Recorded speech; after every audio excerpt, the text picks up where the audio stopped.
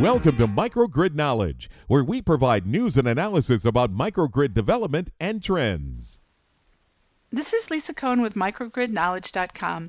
Today our guest is Herbert Dwyer, President and CEO of ASI Energy, and he's here to discuss a project in Ithaca called Energize Ithaca that aims to create New York State's first nodal microgrid.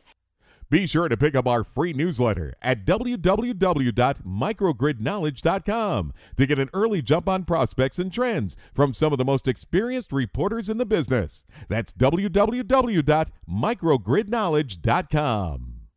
Hi, Herbert. Thanks for joining me. Thank you very much for having me.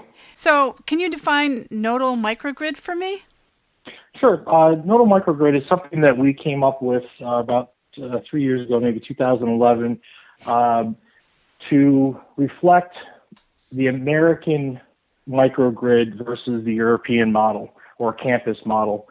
When we first started our project Energize Ithaca in Ithaca, New York, we had looked at doing a campus microgrid. That's what microgrids to us, and at the time, all the resources that we were working with, that they were defined as a campus style or central box grid. Mm-hmm. What we've found, though, because the way that land use is and utility regulation is and ownership is and how land rights are here in the United States versus Europe, it's just a very, very different way of deploying a microgrid. And we thought through that, and we said, well, let's rethink the European model, the campus model, and apply it to the United States. What would work better and help us scale up and make it realistic and achievable? And we came up with the nodal microgrid concept, where it's a distributed generation model. It's decentralized, right? So instead of having one big box, you build it, they will come, which is very difficult, again, in the United States for many factors.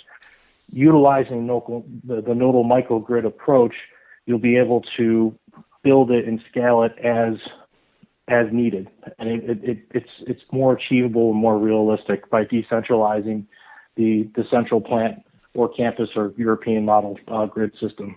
Oh, I see. So you're basically saying you're just building it in nodes, in phases. Correct. And does it all hook up? Now, so you're using combined heat and power. I'm curious, is this something that you could do with something like a renewable energy plus storage microgrid, or is it only something you can use with combined heat and power? No, so combined heat and power is the backbone of Energize Ithaca, and in many areas, combined heat and power is going to be the backbone of any microgrid. Everybody seems to really focus on electrical generation, electricity. And while electricity is important in a microgrid, people forget about thermal energy.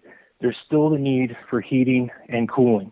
What's great about combined heat and power is that it not only gives the electricity that is absolutely necessary in a microgrid, it also at the same time supplies thermal energy for heating and utilizing absorption chilling for cooling.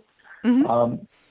Now, your question regarding renewable energy, the great part about CHP is not only is it much, much more efficient than current technologies for creating thermal energy, and also the electrical generation on the grid that is at best 50% efficient. Mm-hmm. When you combine it with, say, solar PV to make up the electricity that the CHP system is not producing in an economical format, you kind of have what I like to call the peanut butter and jelly sandwich. They work really well together. I mean, the CHP and PV, when deployed together, actually complement themselves very, very well. Because CHP is usually when you size, most of the time when you size CHP, it's going to be sized to thermal loads. So what that means is you're not producing the electricity, all the electricity that the site needs. So by understanding that and then knowing that you're going to have a gap in need for electricity, then you look at how much electricity then can be picked up by deploying solar PV. Mm-hmm. So lead with CHP, then backfill with PV. Oh, I see. And is that what you're going to do? Yes, that's exactly what we're going to do. And right. And why we're doing that is because it's the most efficient use of capital. It's the most efficient use of money. And is that because of some of the tax incentives that are provided for both systems? I'm just guessing here. Yeah, no, that takes into account both systems. We actually have a proprietary software in our company that does very, very deep calculations around combined heat and power and other energy systems and load reduction. Mm-hmm. It's what our investors invest in. We're backed by a $150 million investment fund. So when we go into projects, they look to us, they look to the output of our software to provide the results that they're looking for. And I say results, I mean performance on their money. So when we look at these systems, we're looking at not only the tax credits, we're looking at depreciation schedules, we're looking at cash on cash, we're looking at many, many, many different factors. The incentives obviously are key, but we're really looking at realistic economics. And what does that mean? Realistic economics is how efficient can you take someone's dollar and give it back to them due to the efficiency of power generation of that system. Mm-hmm. That's really all it boils down to. CHP, with the right CHP, there's many, hundreds and hundreds of different types of systems out there. So when people think of CHP, they have one machine in their mind, and that's CHP. Well, multiply that times 100, and that's now you're getting realistic with the CHP. They all have different efficiencies. They're all intended for different types of buildings and different types of sites. But if you get that right machine in the right facility, the right location, the right node, if you will, or micro district, and then complement it with solar PV, even some energy reduction measures, something as simple as swapping out light bulbs with more efficient light bulbs. There's less electricity that you have to generate. Now you're talking about an efficient use of money.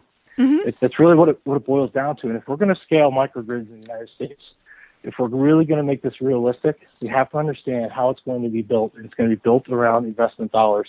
Mm-hmm.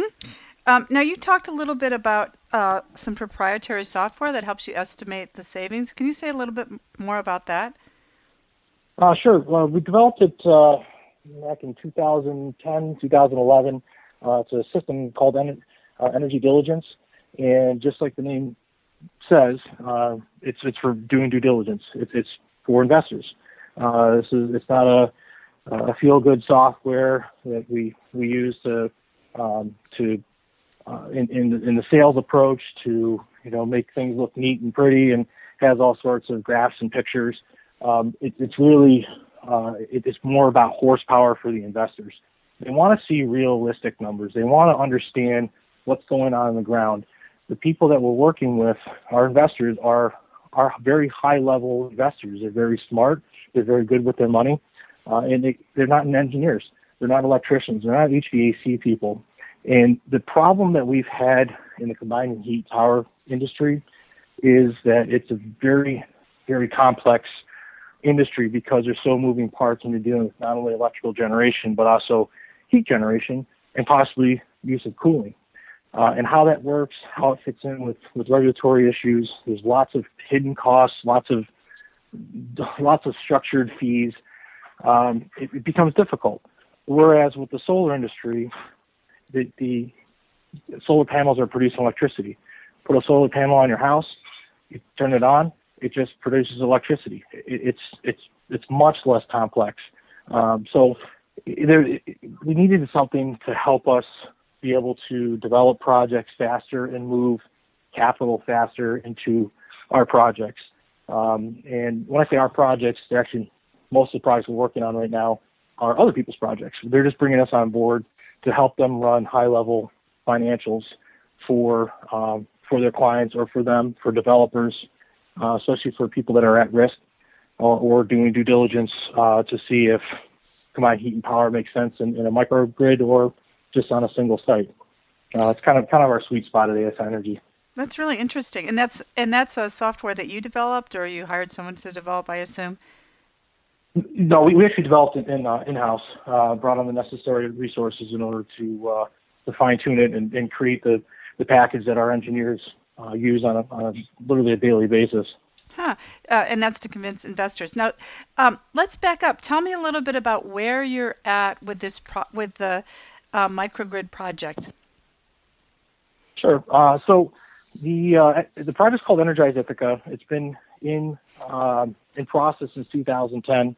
I wish we were much further along, but going back to what I said earlier about land use, and utility regulations, and use of capital, those are all major hurdles that we had to overcome. It's based in Ithaca, New York. Ithaca is, for those people that have had the opportunity to visit, it's not a very dense area. I mean, we have a dense downtown, we have a dense college town, we have a few infill commercial or industrial buildings kind of scattered about. So it makes for a very interesting project, but it also makes for a project that realizes distributed generation is key and makes the most sense for this type of geography. If you look at, say, Manhattan, where it's high density, very tall buildings, everything's compacted together, it's a different layout than the microgrid that we're developing in Ithaca, where things are a little bit more spread out and there's pockets of density. I know the European model would say, great, just run pipes all over the place and everybody shares thermal energy through running pipes like they do in Denmark. It works great for Denmark. It's a very different geography. It's a very different regulatory system. It's a very different land use that they have there in ownership rights. Here in the United States, again, it's just different. And it's very costly to run those pipes, especially if there's no off-takers for the energy that you're moving around. So although Manhattan would have density and they have Con Ed Steam District there, without having off-takers to guarantee that they're going to be off-taking the heat, it's a really bad idea just to run pipes that are not going to be used. You're not going to find an investor to invest in something that doesn't get used. Mm-hmm. The government may bond it and pay for it, but the investors won't. So rather than running pipes, you are using this nodal system. Can you say a little bit more about how it works? Sure. So with a nodal microdistrict, it's based on the concept that's been around for years of distributed generation. Most of the utilities that are still in the United States operating, they're based on, frankly, a 100-year-old model, really the 50s. It's a 1950s model where you have your central plants, your electrical generation plants. They could be coal burning. A lot of them are being retrofitted into natural gas these days. But you have your centralized plant, you have your nuclear power plant, whatever it is your giant central power plant is generating the electricity at low efficiency. The reason it's low efficiency is you're wasting all that heat that's literally going out the stack.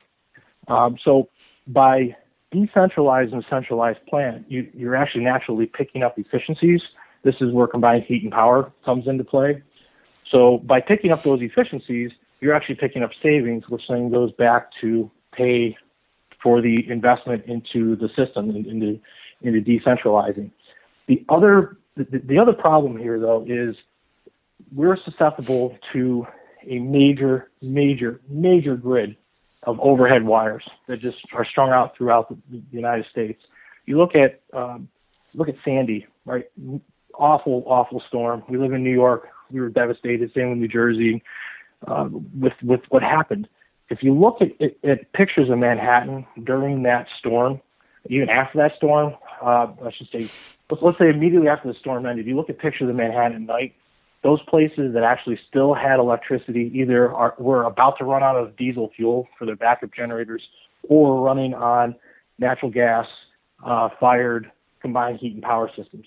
Mm-hmm. Pace University has been the one that everybody has heralded as this awesome micro district that was up and running, campus style micro district that was up and running during the storm and after the storm, and actually provided refuge to many people from the university and not. That's when a light went off with New York State for not only combined heat and power, but also microgrids. They're like, you know what? We are susceptible. Our grid it's an old model. It's aging infrastructure. It's literally Ma Bell with telephone wires back in the day. We need to think more strategically about what it is that we need: electricity, heat, and cooling. How does that happen? How do we become more resilient, at the same time reduce our carbon footprint, and also create jobs. So there's been a lot of excitement around the REV proceedings here in New York State, which is it's the Public Service Commission's way of kind of hitting the reset button on again 1950s mindset, 1950s regulatory rules, and to really help create a new environment of utility. It's not to say that we want the existing utilities, the oligopolies, to go away. It really is to say there's going to be a new playing field. We want you to play in it. This is what it's going to look like. Again, going back to my analogy of Ma Bell, I use it a lot when I lecture at universities. That this is Ma Bell. I don't have a phone in my house, and I don't know many people that do. We all have cell phones. Well, imagine back in the day if the government stepped in and said, you know what, we're going to block cell phones from coming into the marketplace. We're going to require everybody to have phones in their homes because we have all these stranded assets, right? We have all these overhead lines, utility lines, phone lines. We need to get use out of them, so we're going to block the cell phone. This is kind of what's happening right now with distributed generation, with PV, with combined heat and power, with on-site storage, better storage technologies, with microgrids. Microgrid is a distributed generation. If you look at it, it's also the cell phone to Ma Bell. So there's a huge shift that's occurring right now, and that's, I believe, why there's a lot of excitement around a microgrid is because it's the scalable answer to apply distributed energy resources in the new America post Sandy with greenhouse gas emissions in mind. Great. Well, I know I could talk to you for a long, long time about this. It sounds like your project is super interesting. Thank you. But thank you so much for joining us. It's really, really interesting stuff. Well, thank you for having me. I really appreciate it. Be sure to pick up our free newsletter at www.microgridknowledge.com to get an early jump on prospects and trends from some of the most experienced reporters in the business. That's www.microgridknowledge.com.